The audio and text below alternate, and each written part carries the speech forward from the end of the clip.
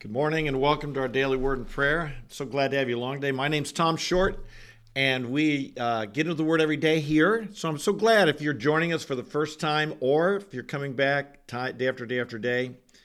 We believe that a daily dose of encouragement from the Word of God, it's a good investment of 15 or so minutes of your life.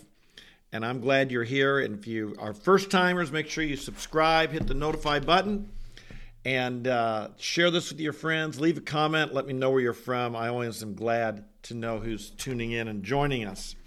It's Saturday morning, and on Saturdays we usually read a chapter from my book called Taken to Their Turf, and today will be no different.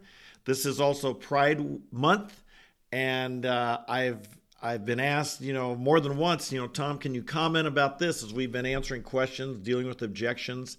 And so this morning I thought I would just read a chapter from this book dealing with interacting with homosexual people on the campus. So here we go. Are you ready? This is from this book. By the way, if you don't have a copy, please make sure and write us.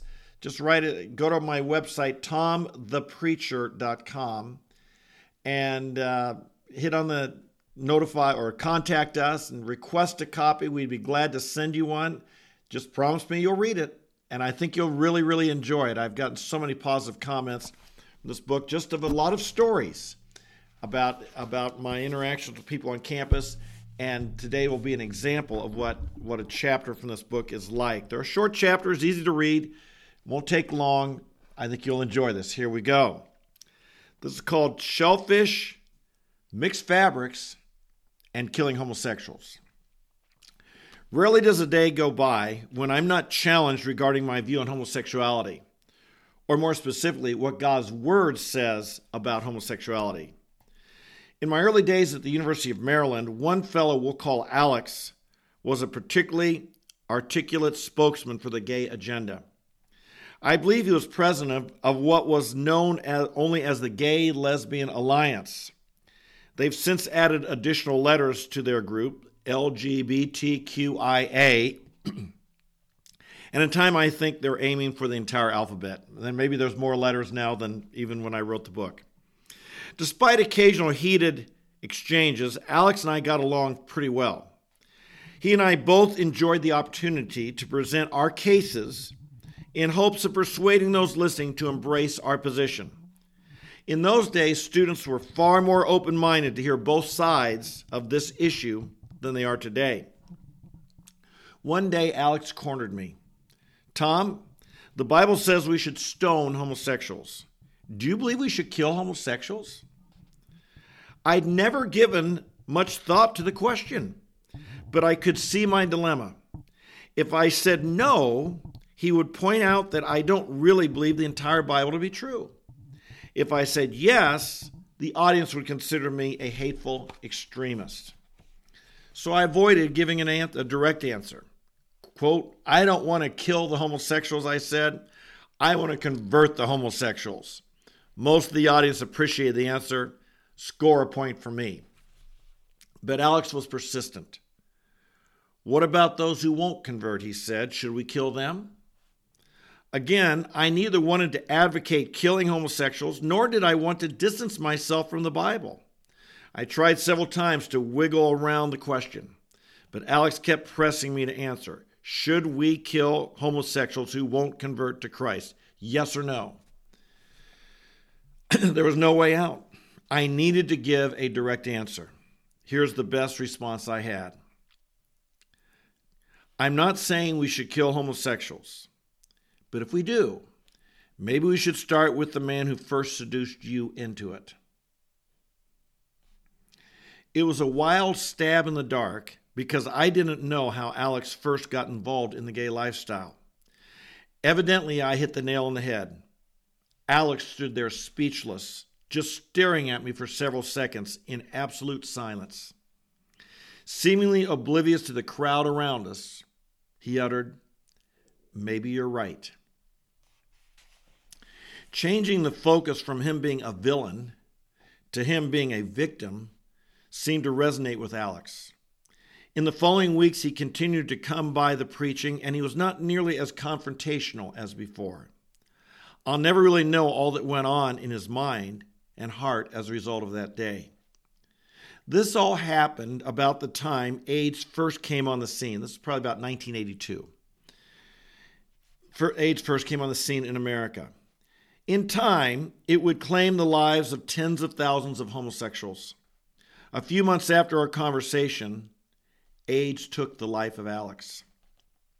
Imagine my shock when I learned of his death because of a very public AIDS research fundraising event held in his honor.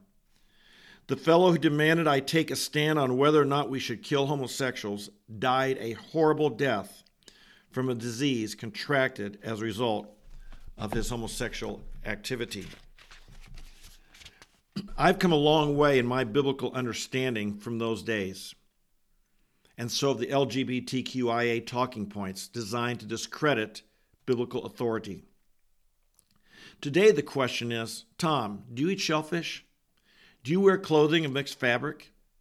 The Bible condemns those as abominations, just like it says homosexuality is an abomination. Why do you think it's okay to wear polyester and cotton clothing, but it's not okay to be homosexual? This question is rarely asked with hope of getting an honest answer. It's simply a talking point made by those who want to position the Bible as an old book of silly rules. Nonetheless, the question deserves an answer. The Old Testament contains three types of law: moral law, ceremonial law, and civil law. Moral laws referred to how we are to treat others. Laws such as don't murder, don't steal, don't commit adultery, etc. These laws apply to all people and are still in effect today. Ceremonial laws referred specifically to how the Jewish people lived as a distinct people of God in the Old Testament. Those laws had to do with Jewish worship in the temple and with regulations to set the Jewish people apart from the surrounding nations. For example, laws that forbid eating non-kosher foods or forbid someone from entering the temple for 24 hours after having touched a dead person, and only then after cleansing himself, were ceremonial laws. It wasn't a moral sin to bury your dead father, but you were simply unclean until the next day. These ceremonial laws applied to the Jews only, not to the Gentiles, non-Jews. The apostles made this clear in Acts chapter 15 when they concluded that Gentiles who came to Christ do not need to be circumcised, which was the initiation event for Jewish males. Paul further made the case that we are not under the ceremonial law in the book of Galatians. The third type of law, civil law, is the punishment for breaking moral or ceremonial law. Civil law may be different from place to place. God calls us to follow the law of the jurisdiction in which we live. Romans 13, 1 through 7. I live in Ohio, and you may live in another state. But unless you live in ancient Israel, we're not required to carry out the civil punishments for law breaking that are enumerated in the Old Testament law. For example, in ancient Israel, the penalty for theft was that you needed to pay back your victim 4 times the value of what you took. In our country, in our state, you usually go to jail for stealing. In both cases, it's wrong to steal. A moral law was broken. But it is appropriate that we abide by the civil punishments of the land in which we live. In our case, jail time. How would I answer Alex today? I'd point out that homosexual sex is a violation of God's moral law and is therefore a sin. God will judge those who engage in this sin. We should respect how our government chooses to punish or not punish this behavior. And even if I believed our law was not correct, I should not take the law into my own hands. I'm not running for political office. I'm an evangelist. So my goal is still, let's convert the homosexuals. So this is exactly what we believe, is it not? Is that no, our goal is not to advocate going and killing people, or this is not what our mission is about. God does want to save all people. The good news is, by the way, and I write about this in some of my other chapters in this book, the good news is the number of gays that have been led to Christ And many people feel that the problem that homosexuality should be a protected right because people can't help it. They're born this way. Just as skin color is something you're born with, you can't change it. You should never be discriminated based on that. See, I don't believe that homosexuality is something you're born with.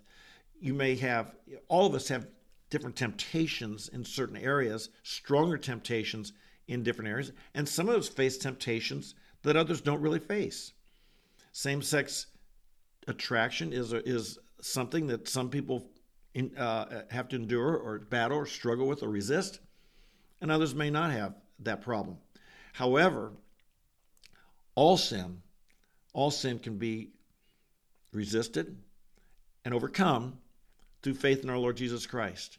And God does miraculously give a great deliverance to some people who have been involved in the LGBT lifestyle, and others maybe not. Others, it's just a battle they fight the rest of their life, and we should support and love and encourage and strengthen such people. They're fighting a noble fight. There's so much pressure in our culture to just give in and say, I'm okay, this is right. And those who take a stand and fight and resist their own temptation, some of which remain single all their life, they need our encouragement, our support, our prayers, because they're fighting a noble fight in our culture. They're fighting a noble battle, and they're fighting it in a very personal way, and we bless them for that. Alex, as I said, in this, not his real name, but Alex was an early victim of AIDS. He was he was early on. I don't know if one of the first ones, but just when we were beginning to hear about it, within a year or so of the word coming out about this, and he ended up being a victim of dying of the AIDS disease. How sad. How sad. And I can see his face in my mind right today, and how I pray that he found that in even his interactions with me, that he found salvation in Jesus Christ and found peace with God and found forgiveness before he passed. Let's go ahead and pray today. This is Pride Month. This is a big issue. I was just thinking yesterday, someone tweeted, and I realized, our veterans, they get one day, Veterans Day. Somehow we've given them pride. The LGBTQ people, we celebrate their lifestyle for a whole month. And up in Canada, they now call it Pride Season. It's all summer long. And what a reflection of shifting values in America, who we celebrate, who we consider to be heroic, and what a sad, sad thing for our country that we have lost sight of true moral standards and what is really heroic. Amen? Father in heaven, we do pray today. We pray, Lord, for many, many, many Alexes out there who've been deceived, who've been sucked into a lifestyle, maybe seduced into it. Maybe as he, Lord, when we said, if we're going to kill somebody, maybe it should be the one who seduced you into this. And Lord, it just struck such a chord with him. And as he thought back to his own hurt and pain and what his life had become, I know, Lord, there was anger, bitterness, hatred towards whoever had seduced him. And we pray, Father, we pray for gay and lesbian people, the LGBT people in our country. We pray, Father, that they might find the love of God. They might find forgiveness. They might find hope. They might find a way out of this lifestyle. They might be delivered from deception, a deception that tells them that they cannot change. This is the way they are. A deception that, Lord, so many of them don't like the way they are. They wish they could change.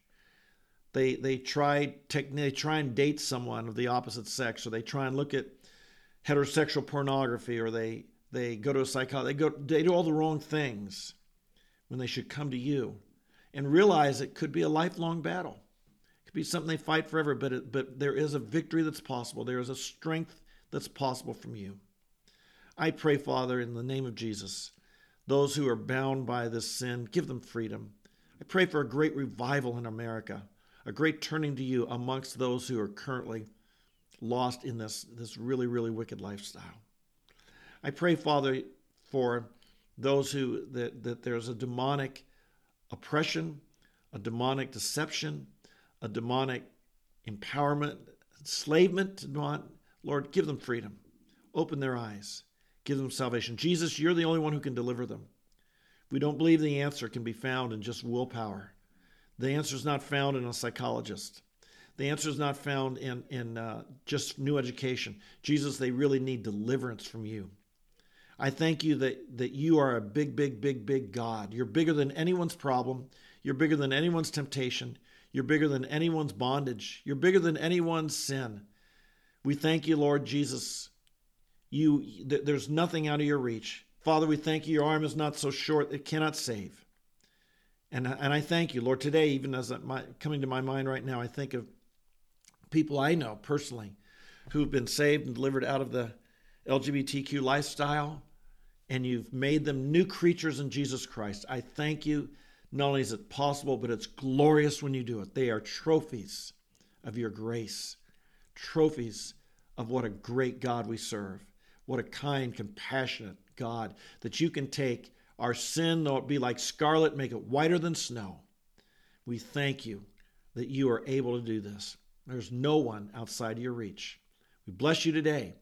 We pray for this, Lord, in our nation as we are in this season, this month of celebrating that of which we should be ashamed and which was once thought of as a terrible, bad thing and now celebrated and marched.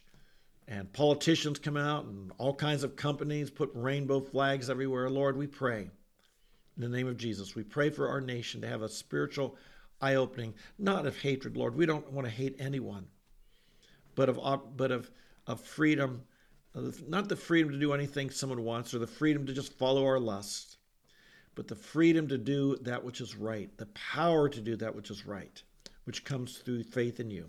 We pray for our nation to see things properly, not with hatred. Lord, we pray for that. I pray in our own lives there not be hatred towards the LGBT folks, but there would be a compassion and a love and a desire. Help us to know, Lord, how to stand for what's true and right in our culture, in our schools, in our politics, and wherever else, and to stand against what's sinful, but to love the sinner. Help us to have that proper balance, to stand against all sin. It's destructive. We hate the sin because we love the sinner. We hate LGBT activity because we love the LGBT people. And so we pray, Father, help us with this. Help our country with this. Help our politicians, our business leaders. Help our church leaders. Help our educators. Help all these people to see this clearly. And we pray for it in Jesus' name. Amen, amen, and amen. Thanks for joining with me. By the way, for some reason, a lot of you yesterday were unable to access the video. I don't know if I said something that got me banned by some people on Facebook. I don't know. Or excuse me, on YouTube. I don't know. And if I did, today might be another one like that. So make sure you subscribe. That probably would help you get through if there is some triggering some algorithm that makes it that you can't see my videos. So make sure you subscribe and hit the notify and like and so forth. And if you had trouble yesterday accessing, my apologies. I don't know why. I don't know what it was. That's all I can guess, but I have no idea. So anyway, God bless you. Make sure you subscribe, hit the notify, tell your friends, share with others, leave a comment, and have a blessed day, okay? You walk with the Lord today. He's with you, and if God's for us, who can be against us? Walk in his victory, and I'll see you tomorrow morning, 8:30 a.m. right here as we continue in the Daily Word and Prayer. God bless you. Bye-bye.